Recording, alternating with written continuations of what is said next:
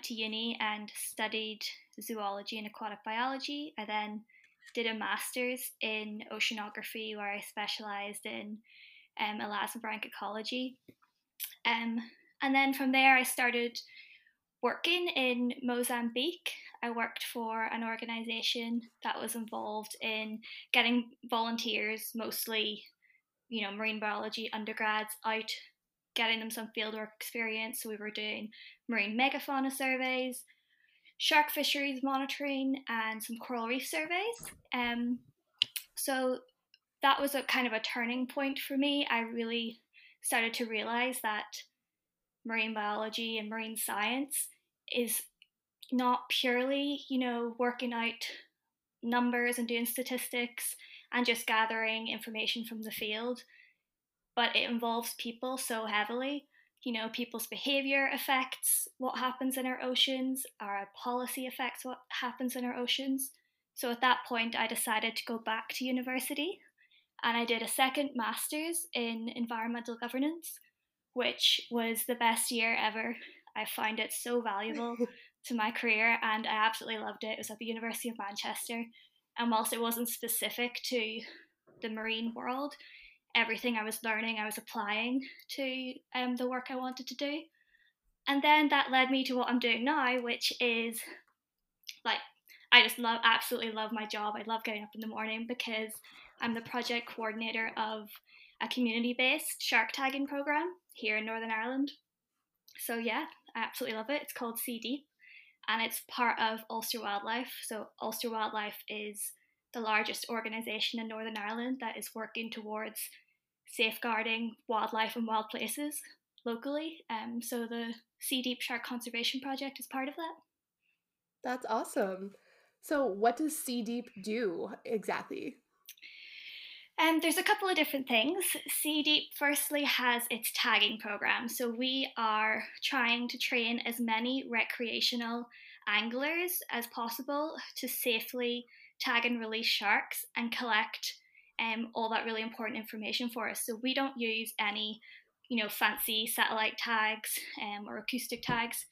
We use they're little plastic Floy tags and they have a unique number on them, which means that when an angler catches a shark and he tags it and he collects data like what species is it, what sex is it, how big it is, and the coordinates of where he caught it, if that shark is ever caught again, because of that unique tag number, we're then able to see, where has it moved to, how fast or how big has it grown, and it's a bit of a numbers game. So that information doesn't mean much on its own, but once you get a lot of tag data coming in and your recapture numbers start to increase, it really starts to paint a picture and you can understand how our local sharks are using our waters.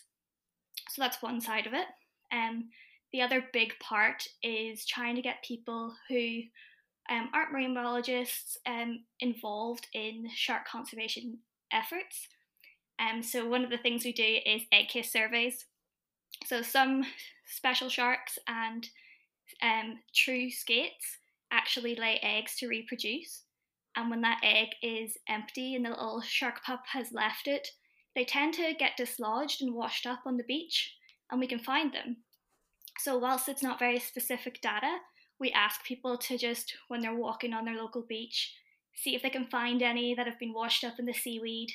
They can go onto our website, see if they can identify what species laid that egg case, because it's actually quite simple to know that. Then we start to get an idea of what sharks might potentially be using our waters as nursery grounds or spawning areas, and that's a really critical habitat for sharks in their life stage. Cool. That's super interesting that you guys are using citizen science for something that important and that big knowledge gap of you may not know where these sharks are nursing, but just by people going out and walking on the beach and picking up these eggs, you can figure that out.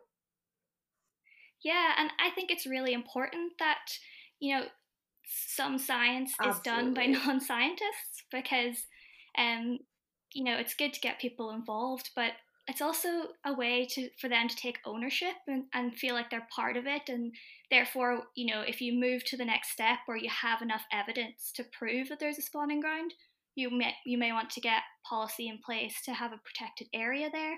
And if you have support of the community in that area, then that's going to really add weight to, your petition or whatever it is to get the marine protected area in place. So a lot of people might not think about Northern Ireland when they think about sharks and where they are. So do you guys have a large shark population up there? And I definitely didn't think of Northern Ireland when I thought of sharks for a long, long time. Even when I was studying, I always thought, oh, I want to be, where it's warm and where the whale sharks are because it's just so beautiful. But we have a surprising number of sharks here. There's about 70 odd species in Irish waters generally. And then if you really narrow down to the coast of Northern Ireland, there's about 20 species that are here all year round. And then, of course, there's a lot of migratory species. So in the summertime, the giant basking sharks will cruise through, also porbeagles and tope. So yeah, we've quite a number of different sharks. Whether or not those populations are healthy and thriving is questionable in a lot of cases. For example, the largest skate in the whole world is the flapper skate, and they have been basically populations completely decimated and wiped out. There was a paper came out, I think, in about 1980 something, that said the flapper skate was sort of the first species that was known to be or recorded to be wiped out because of commercial fishing. And like all of that's happening right here, like in the waters around us. So we have a really important place in terms of shark conservation, like quite a fundamental location. Specifically because we also have these spawning areas, we know that some sharks are coming here. Tope, they're classified as vulnerable on the IUCN Red List, and we know that they're actually pupping in Northern Ireland. So whilst we're not famous for our sharks, I think we are a crucial place Oh, to absolutely. shark conservation. Does Sea Deep focus on some education outreach on that, like helping obviously with the citizen science? But do you guys do other outreach that like teaches people from Northern Ireland that like, hey, this is an important place for sharks and stuff? Yes, we do. And it's actually turned out to be one of my favourite parts of the project. So I go out to schools and we have a series of 3 sessions and then a field trip to the beach to do some egg case surveys. And I deliver this to schools all around Northern Ireland, Yeah. specifically ones on the coast that, are able to get to the beach easily. And I just love it because you go in and you sort of ask, hey guys, what do you know about sharks? And you hear, oh, Jaws, they're really scary, and a lot of talk about great whites. But, by the end of session 1, you spend an hour with the kids, and all of a sudden they've realized that there's these amazing species right here.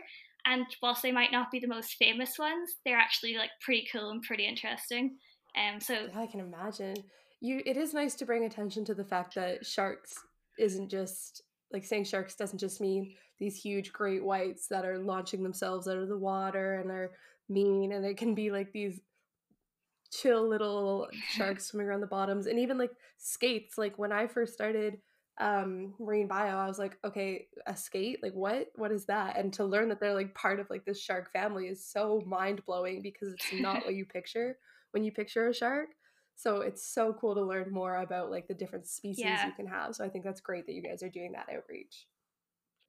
yeah, it's cool, especially when you see their faces when they go, oh, "What? That's related to a shark?" Because I think once you go to uni, things sort of stop surprising you a little. So it's really cool when you see the shock on their face and their eyes open wide, and they're just like amazed by it. Definitely. And you never know who you're inspiring, and there maybe one of those kids is going to be the next shark biologist. That would be awesome, even if it was just one kid. Using citizen science, I think, is amazing for you guys because it really gets the people who are around there. I've said this in previous podcasts, but it really gets the people who are almost on the front lines, like the people that live there and call those like coastal towns home, more involved, and it helps them realize like their effects almost have like a direct Mhm. impact on these animals. So I think that's absolutely amazing. You guys are using citizen science. Yeah, it's great, especially because they can, make a real difference themselves, and Yeah. that's really Yeah, important. it definitely makes them realize how much they can do just without even going to university and getting a degree, just by changing little things. People want to get involved with Sea Deep, how do they go about doing that? If someone wanted to join the team or volunteer with you guys, whether they be from Northern Ireland or from abroad, how would they go about doing that? So, so we have a website. It's Sea Deep NI, so it's SEADEEPNI.org, and you can read all about the project and what we're doing on that website. If you want to get involved, if you're from Northern Ireland, then you can contact me directly through that website, and I can arrange a tagging training session if you are an angler and you want to get involved in that tagging program. Um, all of the training and equipment is free so that anybody can join if they are a fisherman or fisherwoman. The other way is then, of course, if you don't want to get in the water and go fishing, is the egg case surveys.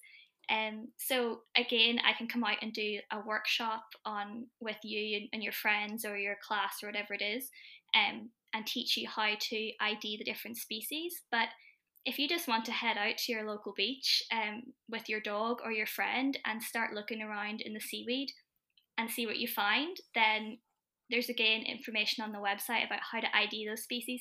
And lots of people, send me little Twitter messages and Instagram messages. I found this, what is it? And I help as many people as possible try and ID their egg case finds. But the crucial thing is once you've figured out what it is, it needs to be recorded. So you need to submit it on the website so that it becomes data and is added into our data set, because that's what we can then use as evidence. So recording what you find is really important. And the cool thing I forgot to mention earlier that we do with the egg case data is if we are finding that we're getting a really high number of a certain species on a beach, then we work with another volunteer group called Sea Search. And they are a volunteer dive group that survey the seabed. So we sponsor 4 dives with them a year so that in particular areas we can ask them, hey, can you please survey that area because we think there might be a nursery ground, and that way we can get in situ evidence, hopefully, of actual little egg cases with shark pups in them right there. Sort of like hardcore evidence. You can't deny that they're spawning That here. is awesome. So have you guys identified some breeding grounds already or nursing grounds already with that? So we have got pictures and evidence of little small spotted cat shark egg cases with little pups in them. It's not enough yet to say this area of this size is the spawning ground, but we're getting there. We're certainly finding some exciting things. Oh, that's so exciting. It's always nice when your work kind of like comes to fruition. You get to like say, yes, we found something. Yeah, it's really cool, and it's just another group, another community that's getting involved, and all of our efforts put together, whether it's the tagging, the diving, or walking on the beach. It's just really painting this picture where we're really understanding what's happening, and all of this information is coming from people who aren't marine scientists. So it's really, really worthwhile. That's awesome. Are there any major gaps in shark ecology that you guys are hoping for science to increase their research on, or that you guys are hoping to increase research on, aside from these like nursery grounds? Yeah, I think there is quite a lot. So if I talk maybe specifically about the flapper skate, which is this critically endangered species that has a sort of a range that goes from Scotland to Northern Ireland and to the south. I sat on this working group that brought together scientists, NGOs, sports fishermen, and government. So we all came into the room and decided, okay, what do we need to do for this flapper skate in particular? And I was actually in awe of how many gaps there were and how little we knew about a species that used to be so common and so abundant in our waters. And it was everything from where is it potentially spawning, how long do the pups, live in the egg cases, to where is it foraging, how fast do they grow, where are they mating. Basically, there was so much that wasn't understood about its life history around Northern Ireland. So um, in positive news, there's a lot of work happening in Northern Ireland for this critically endangered species. So it's really exciting that all these different groups, like CD, but also, universities and government, were all working together to see if we can move forward and put protections in place for this species. But there's a lot of gaps in terms of ecology and also connectivity, because some sharks, they make large migrations, so we don't know where they are for a lot of the time. But flapper skates actually show quite high site fidelity, so they tend to have a home site and stay in one area. But we have a few questions because we know there's a population in Scotland and we know there's a population in Northern Ireland, and we think they might, like a few individuals might cross over and there might be some mix in there. So what does that mean in terms of the journey that they make from Northern Ireland to Scotland? What's happening to them? So there's a lot of questions. I've got no answers to any of these questions. I just put out a lot of questions there. Sorry. No, that's okay. Lots of questions is not a problem. That just leaves room for lots of answers to be found for the next couple years of the young scientists coming in. Yeah, there's lots of work to be done. Which is great news for people looking for jobs, specifically in Northern Ireland, I guess. But do you guys have any important legislations to help sharks or like keep them safe or any type of stuff like that? So we don't have any shark specific legislation, but what we do have is the Northern Ireland Priority Species List. And it covers everything from plants, insects, land animals, and sharks and fish in the water. And if the species is put on the Northern Ireland Priority Species, it's then required that certain protections are put in place by the government for it. So in the last few months, this list is being reviewed. We're deciding, what species should be on or off it. And CD led on the expert group that was involved in what species of sharks, skates, and rays should be on this list. So that's a really important piece of legislation that will be coming out for public consultation over the next few months. So that's another way that if you want to get involved in Northern Ireland, keep an eye out for when that is out for public consultation, and you can choose a few species on the list, do some background reading, try and understand why they've been placed on the list. Is a really good way to sort of back what's happening. And also the other tool, of course, that is the tool in every conservationist's bag, is marine protected areas. And in Northern Ireland, we have a different name, we call them marine conservation zones.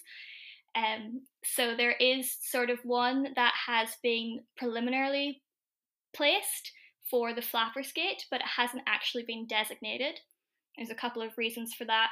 We didn't have anyone sitting in our government for a while, and then now they're back, and you can get things signed off. We just need to have a sufficient amount of evidence to actually get that finalised, signed off. So that will also, you'll probably hear about that in the next year or two as well if you're in Northern Ireland. So that's exciting bits of policy work that could really make a real difference for sharks in Northern Ireland. Yeah, that's super exciting to be able to have those protected areas and conservation areas. Yeah, they're really important if you get them, in the right place and they're the right size and things like that. It's a really good tool. Definitely, yes. So are sharks being affected by the same things that other large animals in the oceans are being affected by, like the sounds and like shipping and that? Because we talk about a lot about how shipping noise and other anthropogenic or man-made noise is affecting large animals like whales, but does it have the same or similar impacts on sharks? There's very, very little research done on noise pollution affecting, or other noises affecting sharks. They do have a good sense of hearing, and because obviously noise travels well under the water, they have ears, but they're internal, so they don't have external ears like we do. But it wouldn't be the main problem. The main issue that sharks are facing is overfishing.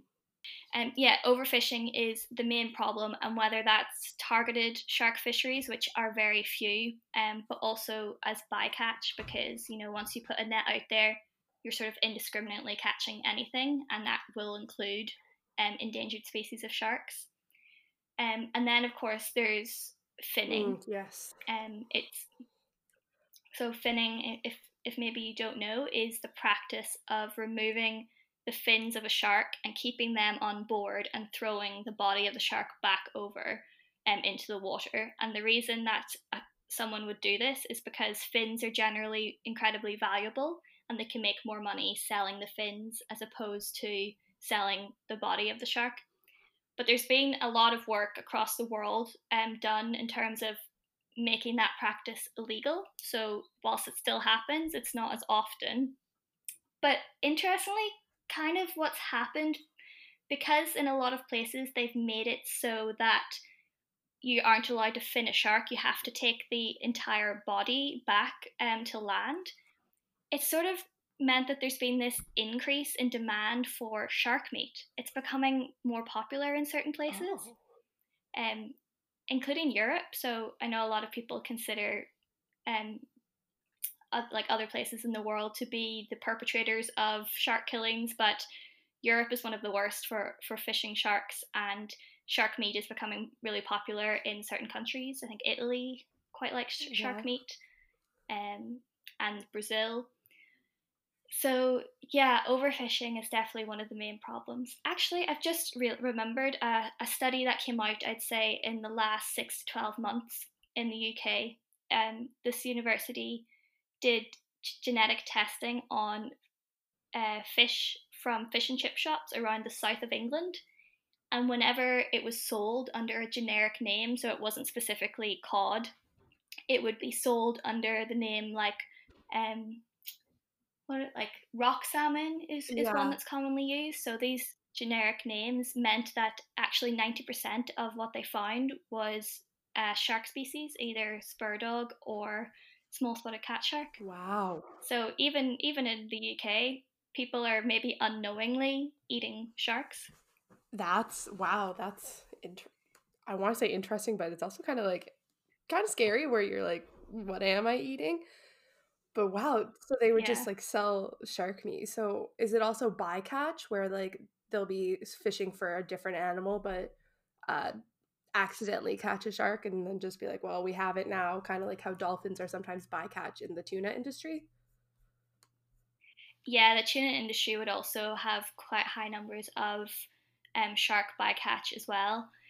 For this particular the fish and chip shop study, it generally seemed to be spur dog, and spur dog are an endangered, considered to be an endangered species because they have quite extreme characteristics in terms of their life histories, which makes them vulnerable. So they have the longest pregnancy or longest gestation period of all vertebrates. It's up to 2 years that a female shark will have to carry pups. So 2 years is quite a long time to survive and get your shark pups out safely. Um, and then generally she might take a break for 2 or 3 years before she reproduces. And any of the shark pups that she does have tend to have to be about 15 before they're mature. So if you start taking, large numbers of spur dog out of the population, it will take decades for those numbers to increase again and for that population to be healthy. So they're one of the most vulnerable sharks, and apparently they tend to end up in the fish and chip shop a lot. Wow, that's so interesting. That's almost unbelievable that you're just getting that when you're at fish and chip shops. I know. I was so shocked. Like, it's mad because it did used to happen in Northern Ireland, but I'd say probably sharks have stopped being sold in fish and chip shops here for about 20 years. It just sort of went out of fashion. Yeah. I never realized it. This is sort of what I've heard from grandparents and stuff, like, oh, I remember when. So to hear that it was still happening somewhere in the UK was really quite Yeah. shocking to me. But I guess if people don't know, I wouldn't really know where a lot of the stuff I buy from my supermarket comes from. Yeah. I don't religiously check the labels, so I guess people do the same when they go to their fish and chip Oh, shop. that's interesting. So, there are a lot of different conservation threats to these sharks that are anthropogenic or like man-made. So we're kind of one of the biggest threats to these animals. Yes, definitely 100%, because after overfishing and bycatch and finning, then habitat degradation is also a huge problem, and that can be from, any sort of coastal developments. Um, Also, if you have nursery grounds and spawning areas tend to be closer to shore for a lot of species, and that's where it's going to be busy. You might also get runoff from land. Northern Ireland has a lot of agricultural land, so things like fertilizers and pesticides and stuff tend to run off the land and into the sea, and that could be going directly into a nursery ground. So yeah, most of the, if not all of the major threats to sharks, I would say, are because of us. Yeah. Even climate change, ocean acidification, which is mainly affects species that have exoskeletons like corals. But a recent study has found that it's increased acidity in the ocean is affecting the skin of sharks, because shark skin is covered in these tiny armored plates called denticles. They're actually modified teeth. So the material that they're made from basically kind of degrades or can't be developed properly when the pH of the ocean changes, and that will affect sharks in a huge way, because if they don't have these very well produced little armored plates that provide them with protection and also allow them to swim really efficiently and quietly, it could affect their food intake if they can't sneak up on their prey silently. There's lots of repercussions. So that's just another way. I couldn't believe it. It's another way that sharks are getting into trouble in our waters, and it's our fault again. Yeah, it's almost heartbreaking to think about how humans have really messed everything up in the ocean, and how even when we're like, even us trying to be conservationists and do research, you don't really know the effect that you could be having, and there's almost no winning with it, but you want to help and you want to change things. Yeah, it's hard because you can probably realize that your life is having a negative effect on the ocean in some way, whether it's directly or indirectly. But it's sort of, all about educating yourself, Yeah, doing what you can. And I think also you have to sort of choose a cause. You can't fight every battle. exactly. So That's a big thing. choose the one you're passionate about and go for it. I love that. Well, Heidi, if there's anywhere that people want to follow along with Sea Deep or yourself with what you guys are doing with this, where can they find you on social medias? I have a Twitter and Instagram account, so that's Heidi underscore McIlvenny. You can follow me if you're interested. I just tweet general things about sharks and usually retweet any new interesting papers that come out. And then if you want to follow the Sea Deep project and see what we're getting up to, we also have a Twitter and Instagram account, which is at SeaDeepNI. So you can follow all of our tagging adventures there, and maybe even find a few egg cases. Yeah, so just reach out on that website you mentioned earlier if they want to get involved. Yes, definitely.